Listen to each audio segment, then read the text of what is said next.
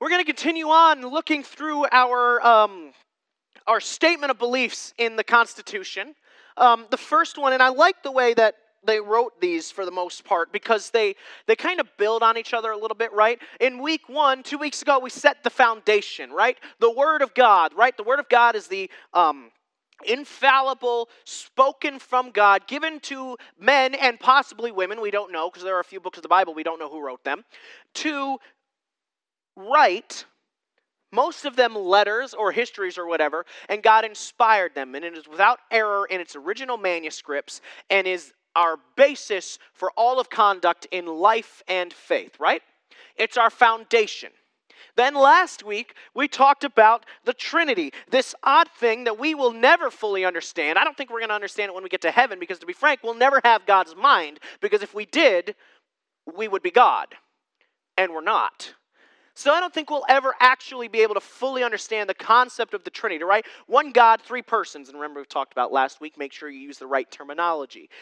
Stick with the word persons. It's the safest one. And we talked about the different roles, even though they are all equal, the different roles that the Father, the Son, and the Holy Spirit play, and we defended their divinity. It's important that we started with those two, not just because they are 1 and 2 in our Constitution, but because believing that the Word of God is the infallible Word of God and is our basis for everything in life is our foundation. If we don't believe that, then I don't care what you believe about the rest of it, because how can you believe the rest of it? So that's our foundation. Then we talked about the Trinity. Let's talk about the God that we serve who laid everything out. Because if we don't believe in God, then we probably don't believe the Word of God, so we don't believe the rest of it. Today we're going to talk about what I believe is God's chief goal in the lives of humanity today. We're going to talk about regeneration. We're going to talk about this a little later on, but I want to say it now because I might forget later, even though I've written it down. There are 3 key parts, and it's not on your note sheets, so if you think this is good, you might want to write it down. If you don't think it's good, then just forget that I've said it. 3 key parts to regeneration: salvation, renewal, and glorification. 3 key parts to regeneration. We're going to talk about all 3 of them as we walk through this. As usual, there's a bunch of verses we're going to flip to, but first we're going to start in Romans chapter 3. Romans chapter 3, verse 23. Who here, by a show of hands, knows this verse by heart? It's one of the first ones you learn in Sunday school to learn about how bad you are, right? Romans 3, verse 23. For all have sinned and fall short of the glory of God. So uplifting. Amen. Flip over if you would. And of course, they're all up there as well. To Romans 6:23. How many of you know this verse by heart? Again, it's the second verse you learn and third verse, because the fourth. The first one you learn, of course, is right Genesis 1:1. Then you got to learn John 3:16, which just confuses you. So you got to figure out how bad you are first before you can understand that. Romans 6, verse 23. For the wages of sin is death, but the free gift of God is eternal life in Christ Jesus our Lord. Wow, that's way more uplifting than Romans 3:23. That's a good one. Flip with me, if you would, over to the book of John, chapter 1. One of the most confusing chapters in the whole of Scripture. In the beginning was the Word, and the Word became flesh, and the Word was with God, and yada, yada, yada. You're like, what does that mean? I don't know. I've learned a little bit. Romans chapter 1, and of course it's up there. Verses 12 through 13. But as many as received him, to them he gave the right to become children of God, even to those who believe in his name, who were born not of blood, nor of the will of the flesh, nor of the will of man, but of God. Lastly, if you would, flip with me to Titus chapter 3. Titus chapter 3. Titus comes after 2 Timothy.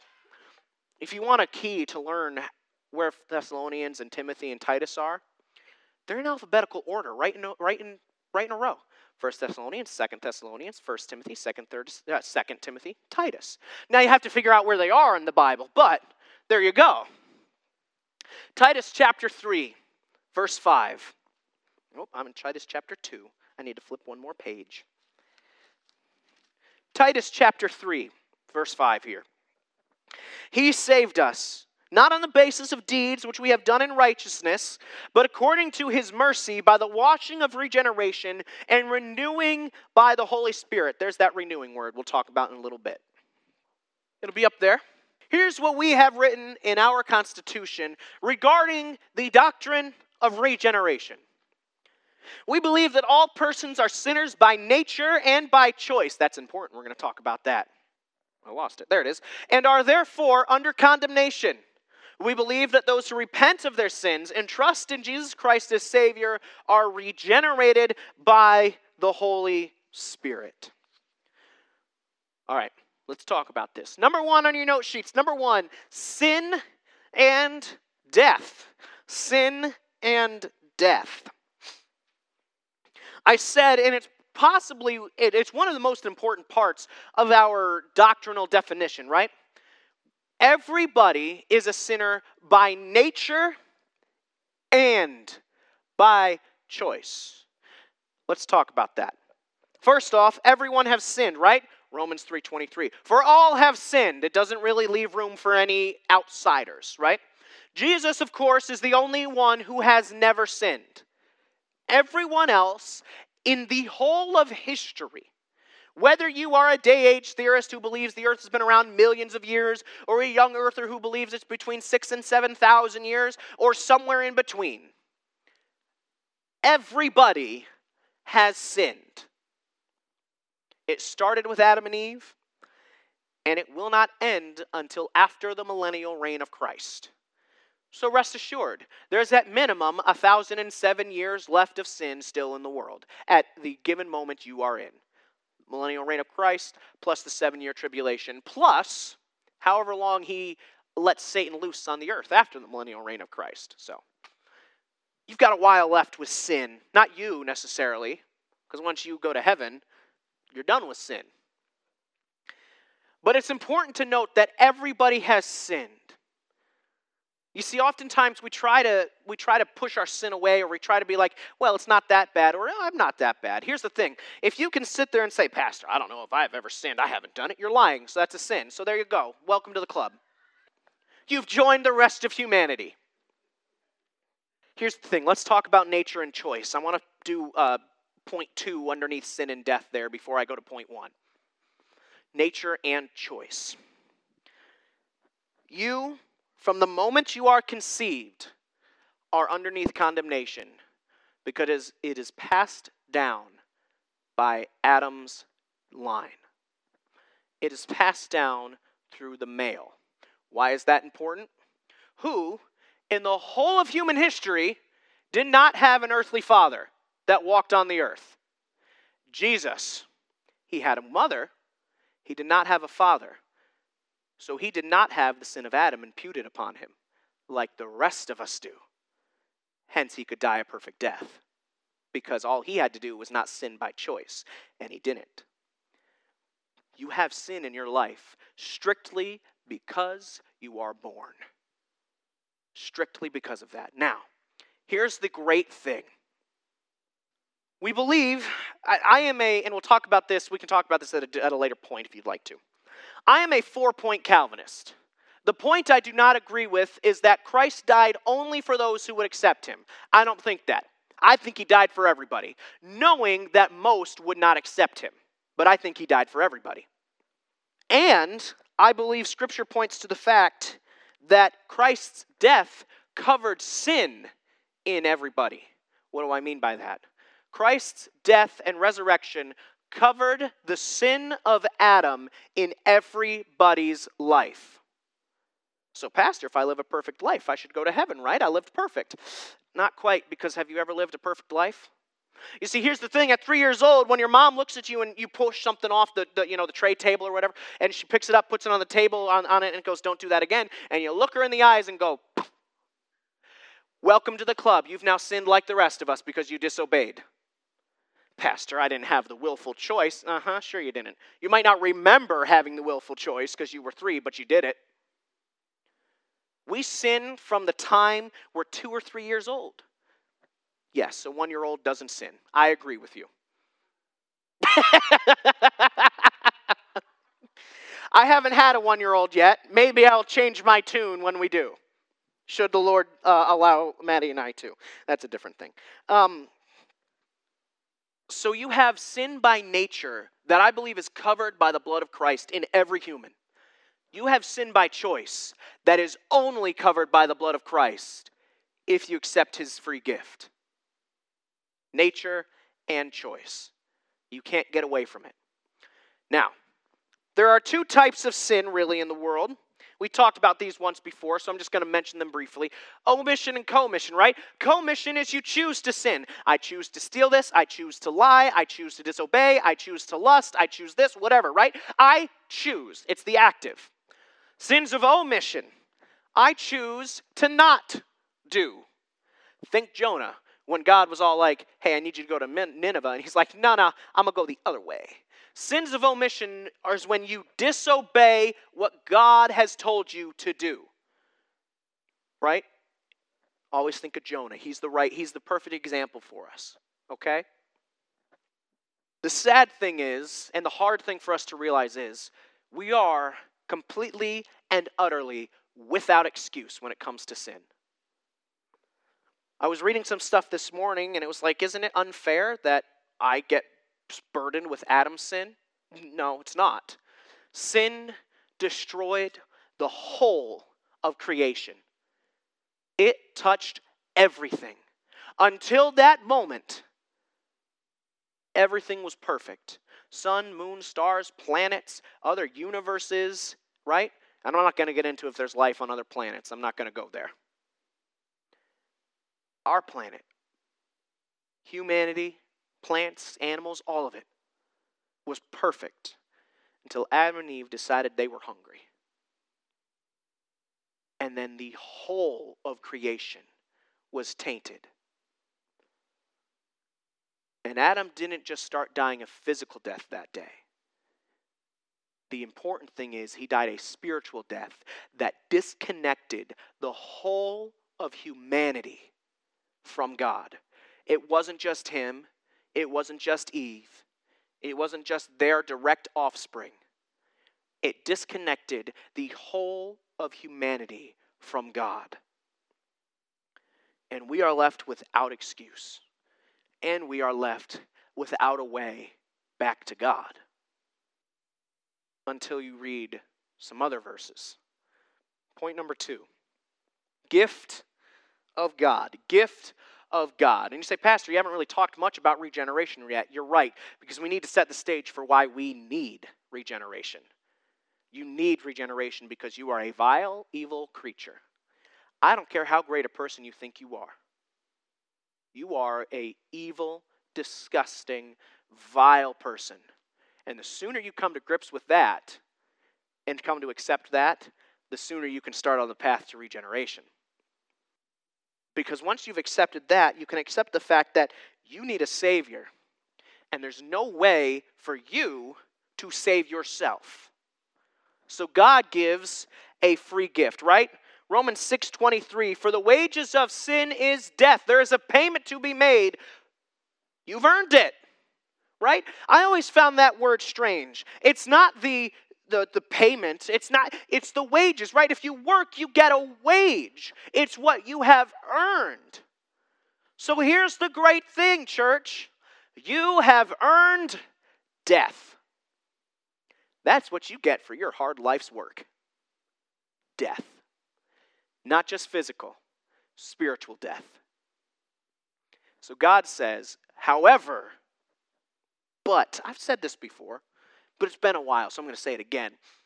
One of the best words in Scripture is but, because it's usually followed by God saying, I got this. You've messed up, but. You need a way out, but. You don't think that there's salvation from this, but. And then even better when it's followed by God. But God. For the wages of sin is death, but the gift of God is eternal life through Christ Jesus our Lord and Savior. It's a free gift.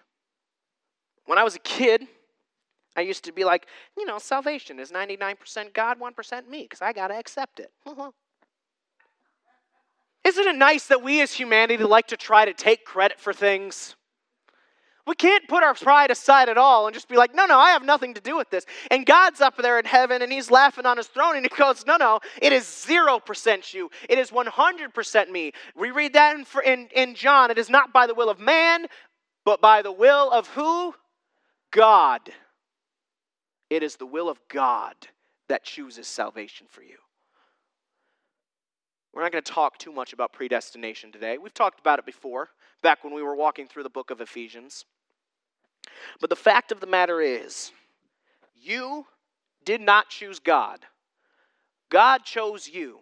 And if I may be so bold, I don't understand why. I know all of you. I know me. Why did he choose us? Wouldn't it be much better to have Bill Gates? He's smarter than us. He has more money than us. Couldn't he do more for the kingdom of God than you could? Not what God wants you to do, though. Because he's chosen you. Before time began, he looked down and said, I will choose this soul. And I will choose this soul. And for some reason, he chose you and he chose me. And I don't get it. But he did. And there's no way that I can escape this death except through the cleansing blood of Jesus Christ. And there's no way any of you can do it either. There's no work that you can do. There's no amount of money you can put in an offering plate. There's no amount of rummage sales you can help at. The amount of times you bring stuff for the cafe. You're not going to get to heaven and there's a checklist. No, there's one check. Did you accept Christ? That's it. That's the only criteria. Quite frankly, if Adolf Hitler, one of the most evil men to ever walk this earth, the minute before he died, truly accepted Christ, he would be in heaven right now. Now, I don't think that he is, but he would be in heaven. And the angels would be rejoicing that another soul, a soul that killed millions of God's chosen people, they would be rejoicing. And so would those people that went to heaven. I don't think that he did. But quite frankly, it doesn't matter what you've done. It matters, have you accepted Christ? Now, I'm not saying that you shouldn't live the right life. We're not going to talk about that today. A lot of these ones that will come in the next following weeks and months do talk about how we're supposed to live and stuff like that. But today is not really about that as much as it is just regeneration. Before regeneration can begin, you need to understand those two important, crucial details. You are a horrible, vile person in need of salvation. God is the only way to that salvation. That's it. No ifs, ands, or buts about it. That's it. Once you accept those two, then the process of regeneration begins. Number 3 on your note sheets, regeneration. Number 3, regeneration. In 1 John, we read that it says that those who, I want to read it exactly. Hold on one second. Let me flip back to it. But as many as received him, and then John was like, they're going to be confused by that. Let me clarify. Those who believe in his name. What does it mean to receive God? This is the start of the process of regeneration, right? I mentioned there are 3 parts. This is salvation. The process of regeneration or sanctification begins at your salvation. When you accept Christ as your personal Lord and Savior. Not as somebody to tag along with you. Not as the co-pilot. As your Lord and Savior. Here's the thing, church. And if you're listening at home, I say church a lot. I'm including everybody in this. You are and will always be a slave to something. Choose wisely who you are a slave to. Because to be a slave to Christ is way easier than being a slave to your sin, to yourself, to this world. So you receive him as your personal Lord and Savior, right? Maybe you pray the prayer if you need to do that, right? We know that the prayer isn't what actually saves us, but it does help us to put us in the right mindset and the right thing. It's all about where's your heart. Did you give it over to him? Then you have renewal, right? In Titus there. Renewed by the Spirit. This is one of the key things that the Spirit does for us, right? We talked about it last week. He renews us daily. You see, sanctification, and I'm using sanctification and regeneration interchangeably, okay, is a long process, lifelong process. I was talking to somebody the other day. It might have been my aunt and my grandma, I don't remember. But I said, man, it's a great thing I'm not the same person I was at 16. It's a great thing I'm not the same person I was at 21. And I'm praising God that at 30, I'm not the same person I am now. And should the Lord tarry long enough at 50, I won't be the same person I am now. Lord willing, I'll be better than I am now. Maybe I won't have quite as much anger. Maybe I'll have a better handle on my pride than I do now. I don't know exactly what I'm going to look like, but I know that the process of sanctification is a lifelong one. From the moment you accept Christ till the moment He raptures you or calls you home through death, either way, you are being sanctified. You are being regenerated every single day. It starts in your mind, right? Romans 12. It starts in your mind, and then it goes throughout the rest of you. And then finally, the process of regeneration gets its end when you get to heaven and you receive your glorified body. When you are made exactly as you were supposed to be. I'm hoping when I get there, I'm about 40 pounds lighter. A little bit more muscle on the biceps a little bit. 4 or 5 inches taller. It'd be nice to be 6 foot, I don't care about the full head of hair. If I can be bald, I'm good with that. It's okay. I know this much. When I get to heaven, I won't have to worry about how much bread I eat. I know my knees won't hurt me every day. My tennis elbow won't act up anymore. That'll be nice. All these scars that are covering my arms and hands from the various mistakes I have made throughout my life, they won't be there anymore. This birthmark right here on my hand that my sisters used to make fun of me of, they used to tell me it was dirty and I never showered and I'd get so mad at them, that won't be there anymore. These teeth that are gone that had to get pulled back, that'll be nice. Quite frankly, I'll probably look pretty much like I do today. But there'll be a shine about me. You see, the Bible's not clear what our glorified bodies look like. I'm a personal believer that you look like you're in the prime of your life, 20 to 30-ish years old. The prime of your physical health, right? 20 to 30-ish years old. Here's the thing that I know. It doesn't matter. Maybe we're all just babies crawling around up there. Maybe we're all 99 years old, but here's the thing. If we are, we still won't need a walker.